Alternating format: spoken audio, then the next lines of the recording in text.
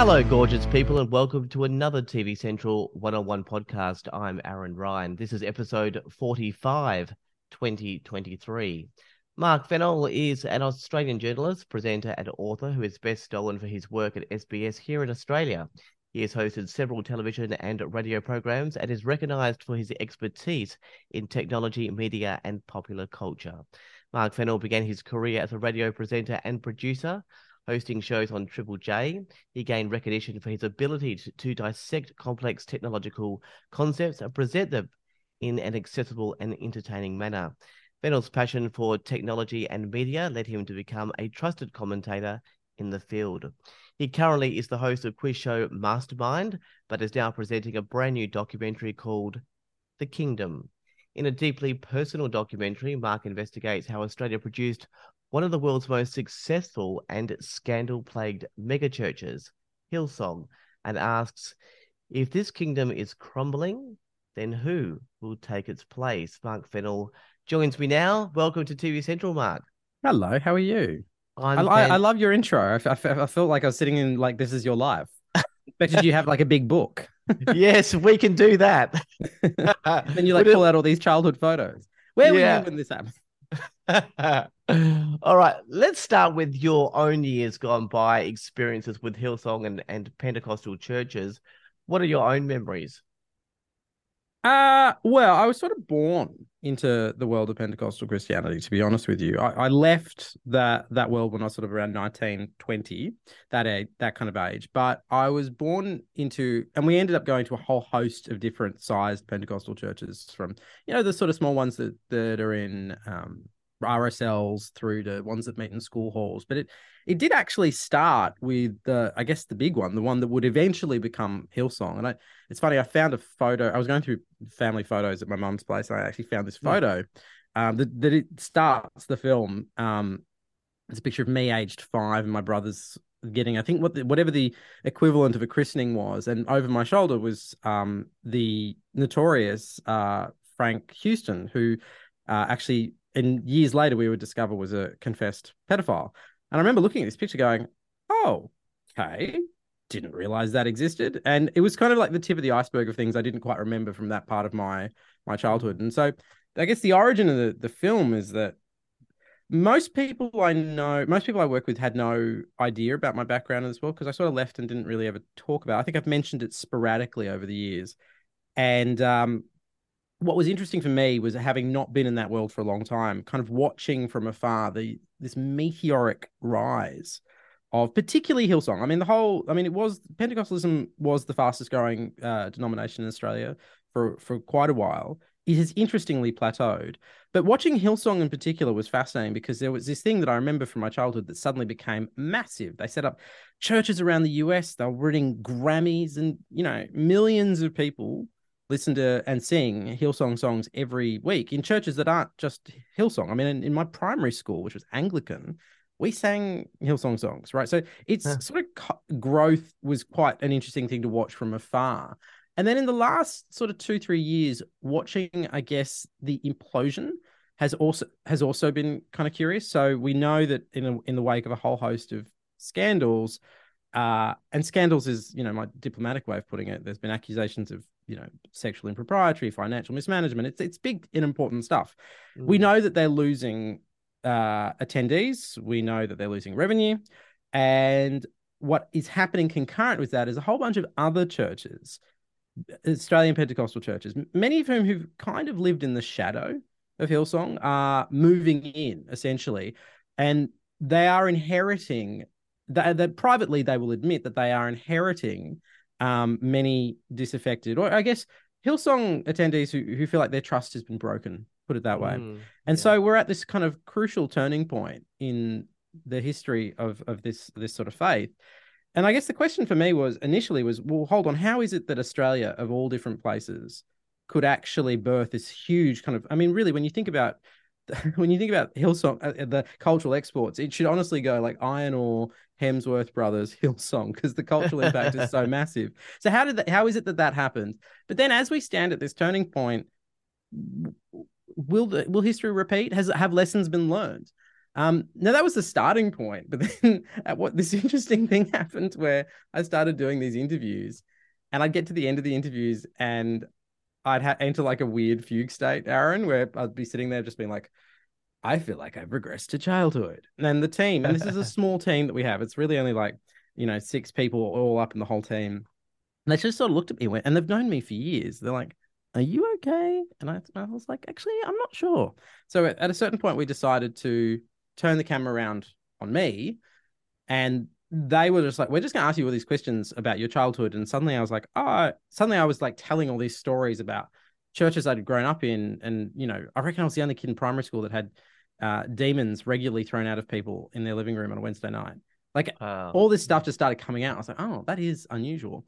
And I think so. It on the one hand, it's a very wide angle view of a turning point, and also trying to explain to people who've never been inside that world what the sort of what the attraction is, because I think often when these, when these sort of stories are done, but on news, there's always these like salacious stories about Pentecostal churches. They're always about the money or about sex scandals, and some of that stuff's really important, I think, worthy of coverage. But I think underneath there's like this little seething, like, look at these people, these freaks, and what they believe. And I just didn't want to do that because I have family members who are still in it.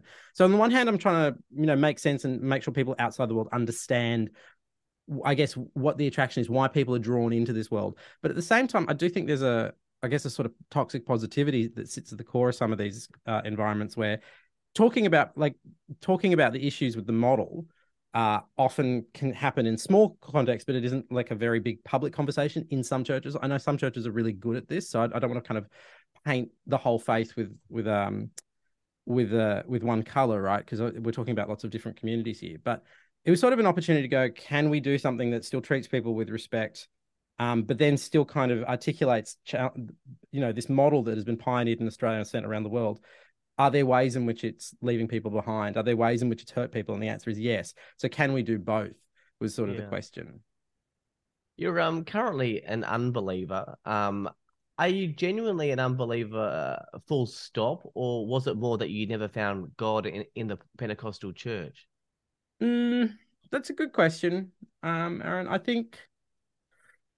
I guess I live my life as though there is no God, is the short version of that. But I think when you're raised in something like this from birth, you never quite lose the idea that there is a God, if that makes sense. So, I'm not in a rush to go back. I'm unlikely to be converted anytime soon.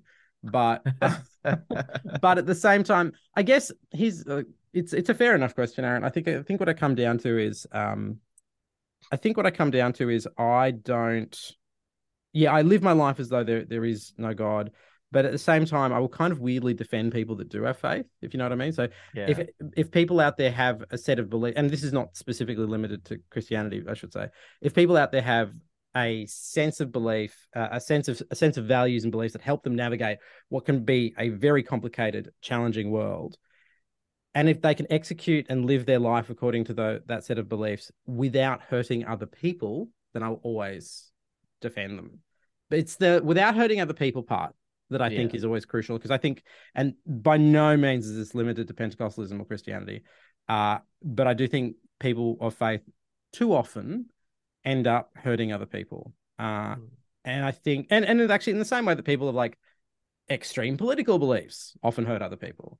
I think when you decide how you want to live your life according to whatever moral code you adopt, I think it's incumbent upon you to make sure that it doesn't detrimentally impact those around you. Just because you believe something doesn't mean that you necessarily have the right to dictate other people's feelings. You've actually touched on this, but I just want to talk about your motivation for making this documentary. Now, I've watched it. It's well researched. It has balanced arguments and viewpoints. However, I'm not sure if you actually had a viewpoint about the Pentecostal church aside from sharing your own experiences, because that's two distinctly different things. Was it more for the viewer to contemplate on the documentary themselves and figure it out for themselves? Because I don't think you actually shared any final conclusions, did you? No, and I won't. in the same way that when I make stuff the British style, I can articulate the complicated and grey areas of a story, but I won't ever tell you. And by the way, it's bad.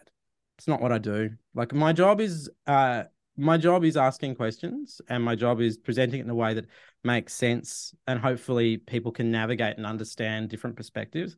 This was an unusual one because it has my story at the heart of it. But look, the other thing is, it's not a thing you can, I don't think it's a thing you can pass judgment on, to be honest with you, because it's too complicated, right? We're talking about something that, like, if you were talking about the Pentecostal movement, right? That is millions of people around the world. Sometimes they're in big churches, sometimes they're in small churches, and you can't paint. I don't feel confident coming out the other end and painting a picture of, well, this was all bad. Like, every church has a coercive relationship with money. Every church overworks its volunteers. Like, I can't say that for fact, and I wouldn't. What I can do is I can put together, what we can do is when you make something like this, what you're looking for is stories that help illuminate the whole, right? And so I don't actually have a fully formed opinion about the Pentecostal movement, even about Hillsong itself, because within that community are people whose lives have undeniably been changed for the better. And then there's a whole bunch of people who feel like they've been chewed up and spat out. So I don't, you will never get me to kind of give you a definitive opinion on whether I think this thing is wholly good or wholly bad, because I think it's more complicated than that.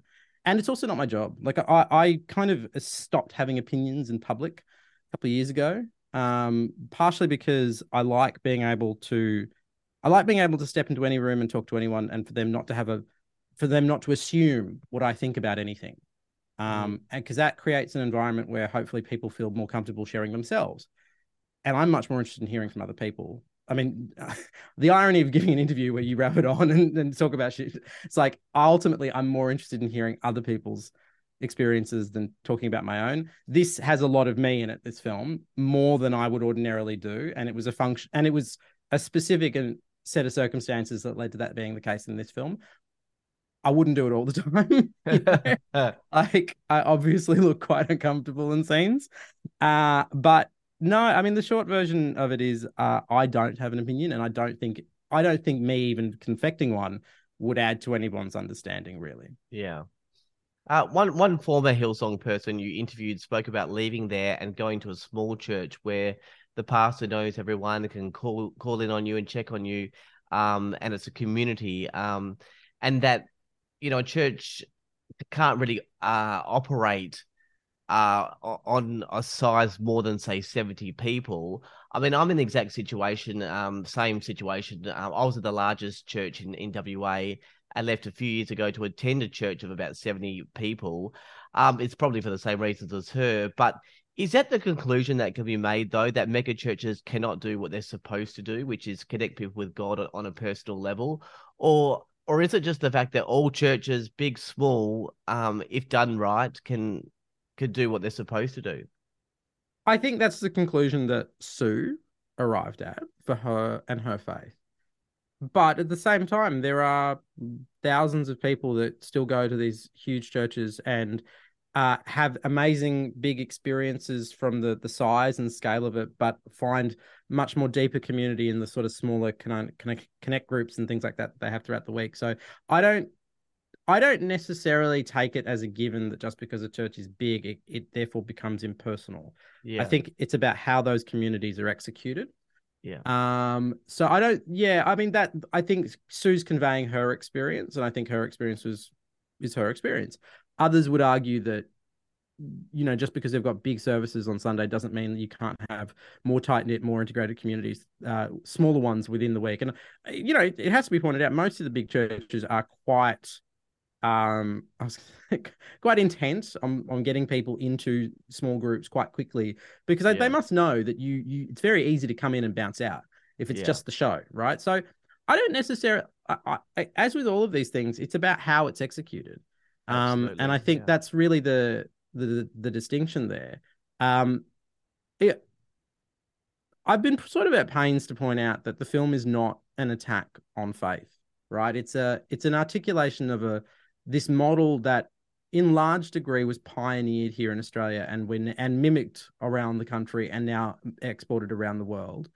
This model it clearly works for some people, but it also has come at a cost for others. And as we stand at this sort of turning point, the question is, can the problems that have plagued it in the past, can they be fixed?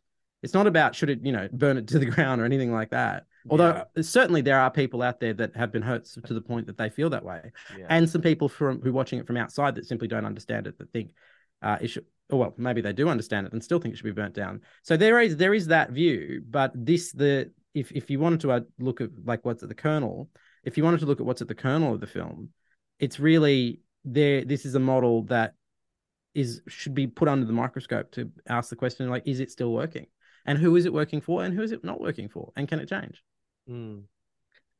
Let's discuss an issue raised in the documentary, and that is tithing. I will ask holistically first. What is your view on money in the church? Big question. Yeah, Aaron, I'm going to get you to shrink that one down to something achievable in a minute. I mean, like any group, churches need money. Yeah. And tithing is not as is pointed out in the film, tithing is not a Pentecostal concept. It's been Mm. around. It's existed for thousands of years. Look, put it this way. The Bible is a 1,000-year-old plus book, right? That was written over a period of time. It has many pages and many words. You can pick and choose what you choose to emphasize as a community, right? Yeah. And that's one of the kind of the resilient, I guess, innate parts of Christianity is that people as people grow and change, they find different ways of interpreting it and placing it in their lives. I do think it is telling how some churches have made the giving and offering process incredibly central to their weekly activities. Yeah. Whereas other churches sort of ignore, like churches need money, like that. Other churches talk about it in a way that's a little bit more casual. Some of the language around tithing, and actually less so tithing, but some of the language around offering and giving that has been used in Pentecostal churches around Australia and the world is coercive and manipulative. I don't think all churches use manipulative, coercive language. But I think this is a moment, as with any moment, this is a moment in particular where I think it's worth examining how faith communities talk about money in a way that does it make people feel guilty if they're not giving? Should they feel that way? Should they not feel that way? Is that the way it should be framed in a faith environment? That is a question that I can't answer. It's actually a question that you and people who are in these churches need to answer about your own communities. Mm. I start a conversation that I can never finish when you make films like this. And that's the point. Like, Yeah, it absolutely. matters more to me, but it matters more to me that Christians watch it than non-Christians. I want non-Christians to watch it so they have an appreciation for that. It's not just people who have been brainwashed. I don't think that's true, right? But I do think some of the articulation of the issues, they're not necessarily raised by me, but they're raised by people who've had experience within the church. I think they're important because it's not ungodly to ask questions. It's not ungodly to ask questions about whether church leadership's transparent with how it spends its money. It's not ungodly to ask questions about whether volunteerism kind of tips into exploitation. It's not ungodly at all to ask these questions. Yeah. But it can't be answered. It can't be answered in big motherhood statements. It has to be answered in each individual faith community. And everybody who is in one of these churches, I would encourage to look around and ask the question, are we doing this well? Or are we doing it in a way that's manipulative? And if your answer is actually, you know what, all those problems articulated in the film, they don't exist in my community, then that's great. Yeah. And I think that's a Rorschach test, I guess, for what people bring into the film more than necessarily what the film has to say. I don't think I need to break that down anymore. You articulated that very well. Let's talk about the music. Obviously popular throughout the world. It's astonishing, really. I would say at least 30% of my Christian music on Spotify is Hillsong. You talk about the astonishing popularity of the music, and to be honest, it's not necessarily framed as a negative in the documentary, but there is always this underlying sinister thing in society that if it's popular, then something's a bit off, almost like the norm should be that Christians should be listening to boring hymns, played on a harp that nobody likes. Again, where is that balance found? I think people outside of the Christian church do feel that way. Mm, I think there is a view. I think there is a view for people. I think there is a view for people outside the Christian faith that they're more comfortable with the idea of. I think how do I put this? I think there's a view. There is a predominant view of people outside Christianity that, as a faith, it should be small and quaint and not get in the way of people's lives. I think a lot of people who don't have any interaction with faith think it should stay in the corner, right? And I think one of the things that you would have to say Pentecostal Christianity and certainly Hillsong did is they did not stay in the corner. They got mm, they got big and they played music that felt like pop music, like it's and anybody's ever been to either the conferences or even just a one of the decent sized churches services know that as a just on a pure showmanship level, they're incredible, like yeah. incredible. So I think some people think that it just shouldn't be like that. It should be like old and distant. And actually, it's also worth pointing out lots of people do find their faith in the old and they find their faith, they find a sense of spiritual satisfaction and realization in, I guess, a liturgical language. There's a phrase I didn't expect to use today, Aaron. That is older and it's more deeply rooted in rituals from another era, right? Lots of Mm, Catholics, for example, I love the rituals. They find safety and it's their language and it works for them. Uh, and I get that. That's fine. Like there's no problem with that. Everybody can express themselves or can communicate or feels like they can communicate with a higher power through a different language, for lack of a better term. But you're right in the sense that I do think there's a lot of people outside the faith that look at it and go, they're uncomfortable when it starts to look and feel like contemporary pop music. Um, I think that's accurate in terms of your interpretation of what's happening outside of the faith. I don't have a view. Annoying. This is going to be a consistent theme, Aaron. I don't have a view on whether it's inherently a good thing or a bad thing. I don't. I don't. I think the fact that Pentecostal churches have perfected really big catchy pop songs. I don't think it's an inherently good or bad thing. I think it's finding a language to communicate thing. I think they've been really good at. I think they've been really effective at mm, making songs that people want to listen to and want to engage with. Or as I mentioned earlier, they won Grammys. They consistently hit the top of ARIA charts in this country or have done in the past. Like there's no question that on a measure of do people want to listen, they win, right? So uh, I don't think there's an inherently bad thing with creating with communicating in the language of the moment. But it's also it's worth pointing out that that is a big part of their success. So as you say, I don't frame it as a negative. I don't necessarily think it is a negative. I do think it's crucial to particularly Hillsong's success, but I don't necessarily think it's a negative or positive. I just think it's a thing. mm. All right. There was one part of the documentary that brought me to tears. It was about your own personal experience, and that you never found God within the church. And there was only two options. One is that there are thousands and thousands of people in the Pentecostal church that are fake, and there is no God. Or two, God is real, and those thousands of people are touched by God, but He's ignoring you. That's brutal, Mark. I'm not even sure what my question is. Is there a possibility in your mind at all that there could be an option three, maybe? Well, it's interesting as since the film's come out, and you will hate this actually. As the film's come out, it has been pointed out to me that the third option is that the music is so good and effective that people are just being whipped up in the emotion of that, and there is no God still. And maybe pop music's not my thing, and maybe that's why I didn't feel it.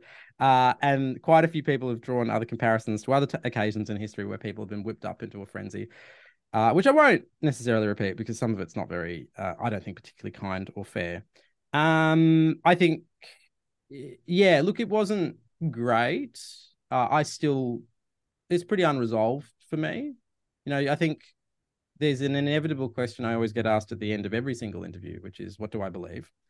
And I think where it's left me is, well, put it this way, like if you're a kid that comes from not an overly happy home life, and then you encounter a feeling where the creator of the universe has gone, I'm going to speak to absolutely everybody in this room, but that guy in aisle 3, not him. It is Mm. just a very hard thing to navigate. I think to an outsider, and I've noticed this in terms of people's reactions to that scene, outsiders it doesn't tend to land for them as much as it does for people that have an experience of being inside any church. This is what I mean when I say the film's a bit of a Rorschach test. It's like, depending on your experience, people have, and I've never encountered this before, I must say, for anything I've ever made. Depending on your experience as a viewer, whether you have good experiences of church, bad experiences of church, if you ran away, like, everyone brings that baggage to the film and then just sees completely different things. But for people that have experience within the church, that's always the moment. That's almost usually the moment they slide into my Instagram DMs and say, "I'm sorry." Like, it's interesting to become a lightning rod for those feelings for people. Um, I have felt it for, yeah. It took me a while, actually years, to be able to articulate why it was so difficult. And yeah, I don't have an answer to it either, to be honest with you, Aaron. I'm sort of just waiting to see what people make of it, I guess. Which is an Yeah. unusual, like, the whole thing, to be honest with you, the whole thing's really strange. Like, we ripped up the film and reshaped it 2 or 3 times because we weren't quite sure how much of me it needed. But every time we ripped it up, like, that moment, I was always like, I feel like that is the clearest articulation of where I'm at. Um, and I was like, if you are confused about how I feel about this thing, that moment explains it. Um, yeah, so I guess it's sort of, I suspect it'll become one of these, like, defining things, I guess, for me over time. Don't know. Yeah. Time will, and the laziest end to every answer that you'll ever find in any kind of news report. If the news reporter doesn't know how to end a story, they'll always go, "Time will tell." Marc Fennell, 7 News. I'm doing that too. I'm like, time will telling you. Okay, fair enough. But as the Pentecostal movement crumbled over the allegations at Hillsong, or do you think that the hype will live on through churches like Planet Shakers and Kingdom City? Oh, I mean, look, Planet Shakers and Kingdom City, they are in this. And Planet Shakers been around for a while, but they show certainly no signs of slowing down. That's for sure. Um, I'm not. Look, Hillsong does still have lots of people going to it. It's clear that they're in a crisis mode a little bit. Um, what happens next with Hillsong is really up to them. I'm really intrigued to see what they do next. They're obviously under new leadership. Like, I'm intrigued to see what everyone does next, actually. I'm intrigued to see what their earlier global pastors, Brian and Bobby Houston, do next, because there'll be a verdict in their trial in the coming weeks. Mm. I'm interested to see what Hillsong does. I mean, Hillsong love to put out statements whenever, obviously, there's been a few major Hillsong docos that have all come from the kind of the US, and they always tell the story from the American perspective. And I'm like, that's great, but this is an Australian story. Like, we birthed this thing. This is on us, for better, for worse. It should be told from an Australian perspective.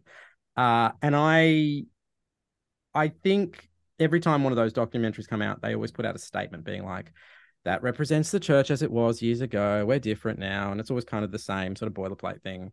And I think they need to prove it.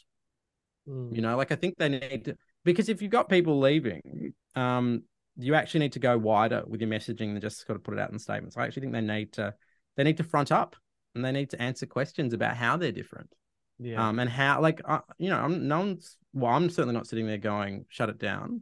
I'm like, this is clearly a thing that people have found enormous um, uh, sense of belonging, and a lot of people getting their cups filled up every week, right? So let's not.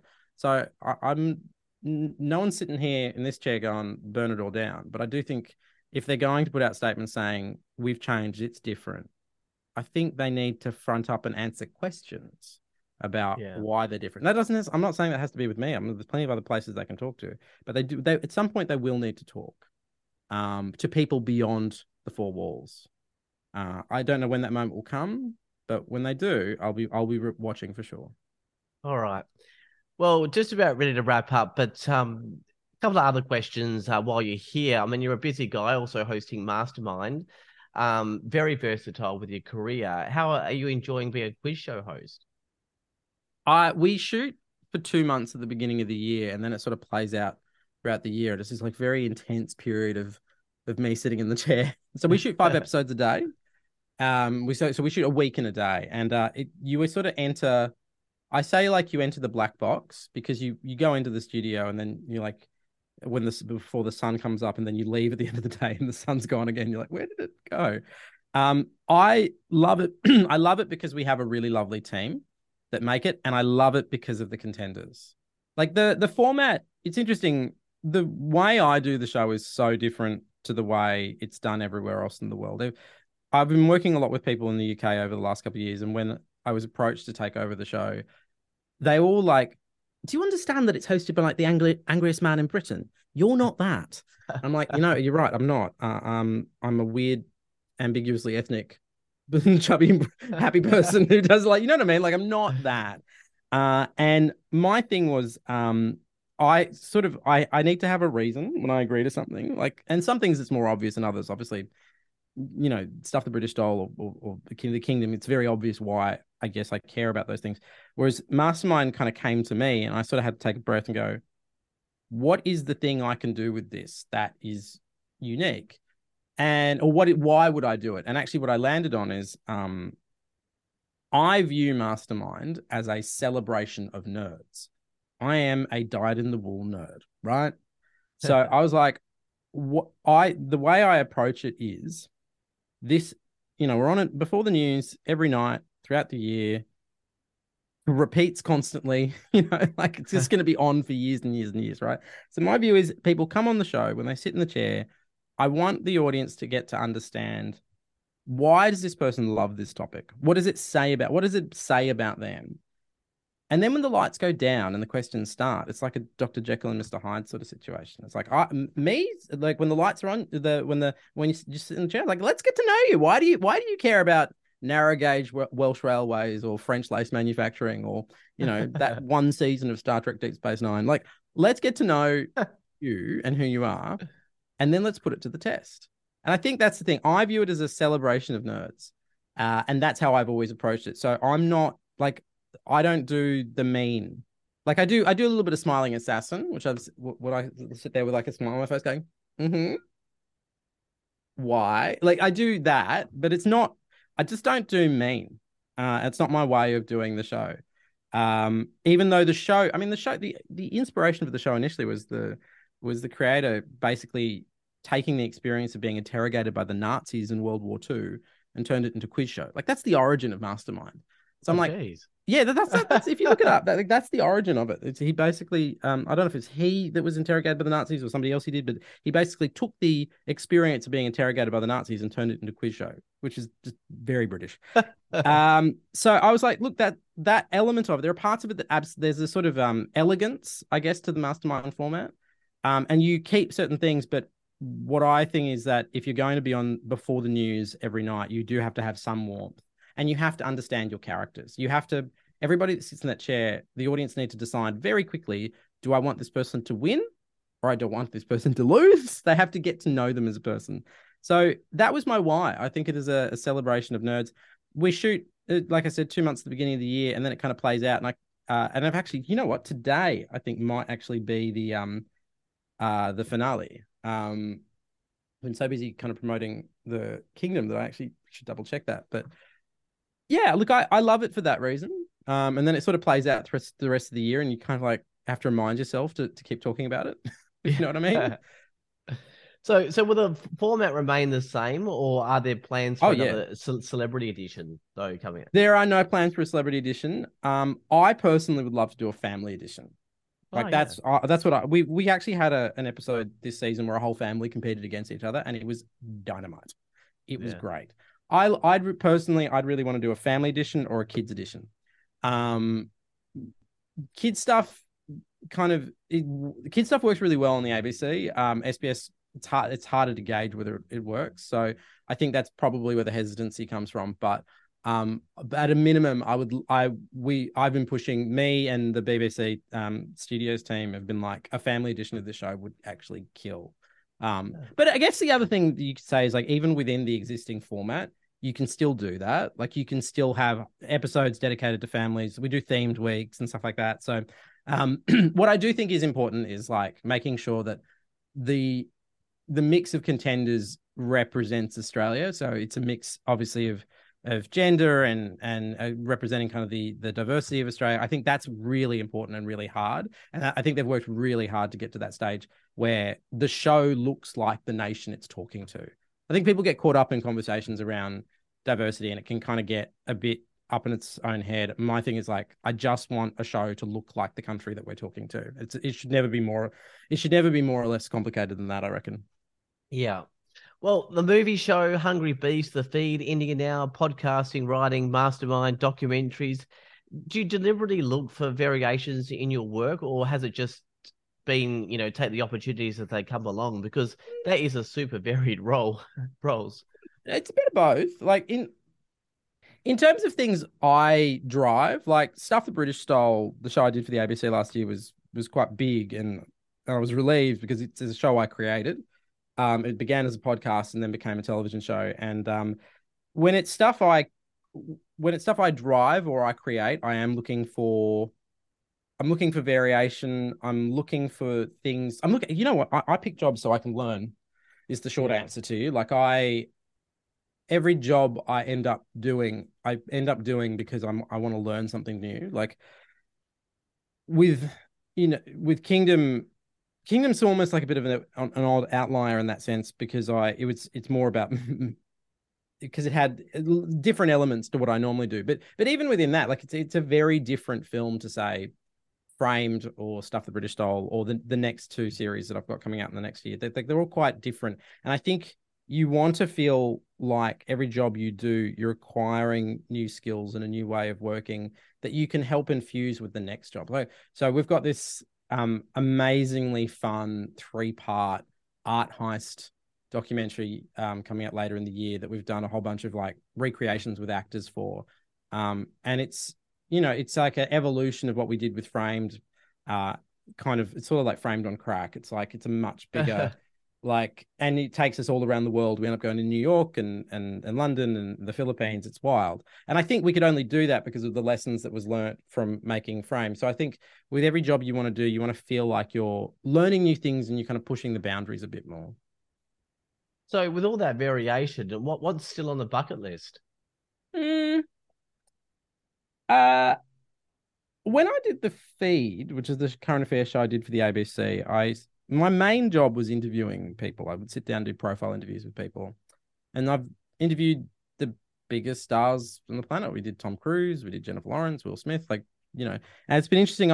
Because The Feed has ended last year, I went back actually over my archives, basically just the raw hard drives of interviews with people. And just as an experiment, because multiple TV networks told me I needed a TikTok account. So I was like, okay, fine. As an experiment, I started, like, going through and pulling out 2-3 minute clips from some of those interviews, and literally millions of views later. It's like, I didn't expect them to be as such a big hit as they are, to the point that I actually was at Coles the other day and somebody came up to me and said, "Are you the guy from TikTok?" And I was like, I think I've made it. I think I've made it. But actually what it did remind me is I loved sitting down and interviewing people and creating an environment where people feel comfortable sharing who they are.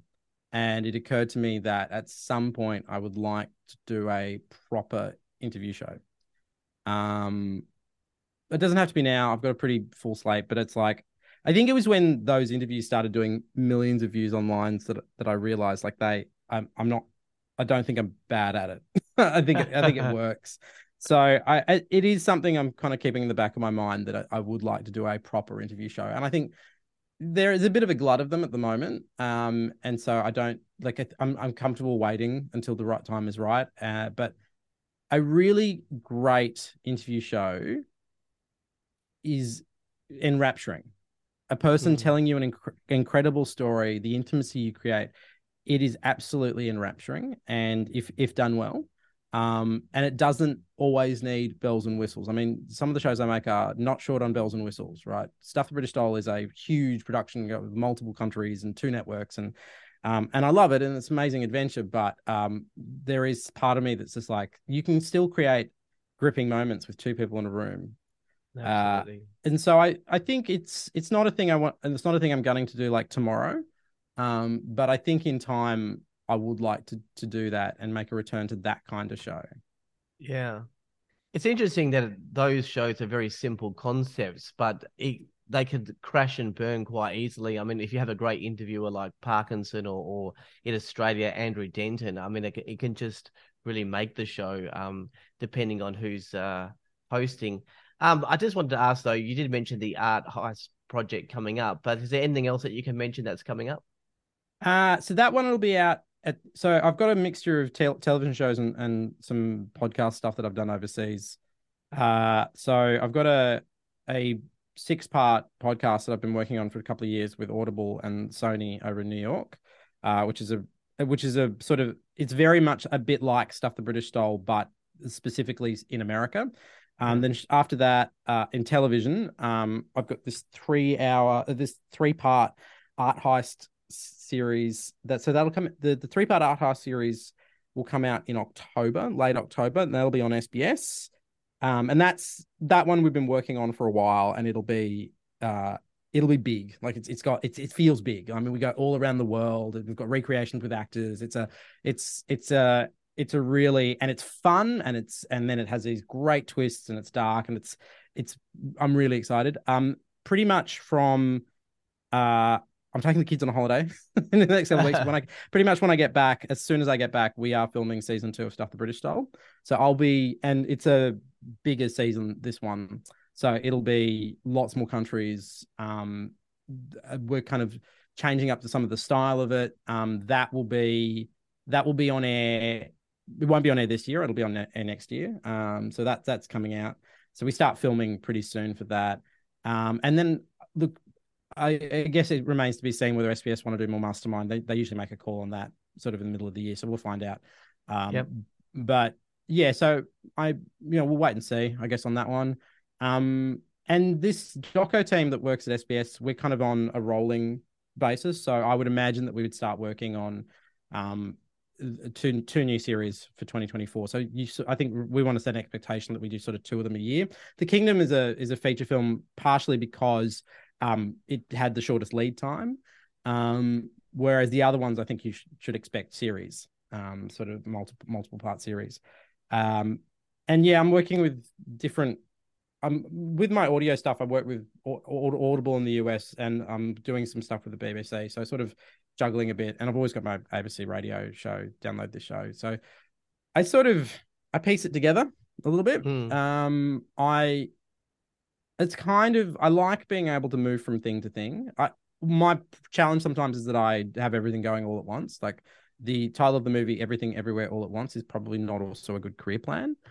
So I probably just need to try and stagger some bits and pieces out a little bit more, just for like my own health. Like I spent a quarter of last year on the road filming either Stuff the British Style, the Art Heist thing, and obviously a little bit of Kingdom shot in America. So I've got to balance it out with the fact that, I've got kids, and, like I like being able to do pickups and drop-offs, and, like the boring but necessary part of being an adult that I love is you kind of got to juggle it a little bit, with, traipsing around palaces and all the others that, Just palaces, just those, palaces and deserts and all the other fun stuff. You sort of need to go, yeah, but we still need to like have lunches ready in the morning to go. Like there's a sort of balancing act that, like, I don't know what people's perception of my life is, or if anybody's ever thought of it at all. But I'm also just like, there is certainly a glamorous, fun, adventurous part to it, and then there's like, the reason our interview was at 9 and not 8:30 is because I had to drop the kids at school. Like there's like a balancing act that is possibly invisible to people. Oh, nice though. Palaces on Monday, ham sandwiches for the kids on Tuesdays. Yeah. Who knows on Wednesdays. Yeah. There's been lots of current affairs shows investigating Hillsong as of Hmm. late due to allegations and findings being made. So it was refreshing to step back and look at the whole Pentecostal movement in a deeply personal way. So thank you so much for that. And thank you for joining me at TV Central. It was lovely to talk to you. Hopefully it was interesting. So I ramble a lot. I'm not very concise, Aaron. I sort of just ramble. I think we like the go from the heart. So, and that was perfect. All right, all good. Happy to chat. All right, that was Marc Fennell. The Kingdom is now available on SBS On Demand and will screen on SBS at 7:30 p.m. Sunday, the 11th of June. That's it for this podcast. For all the latest news, streaming options, ratings, TV guides, and podcasts, head to tvcentral.com.au. Until next time, I'm Aaron Ryan. Thanks to Marc Fennell. Bye for now.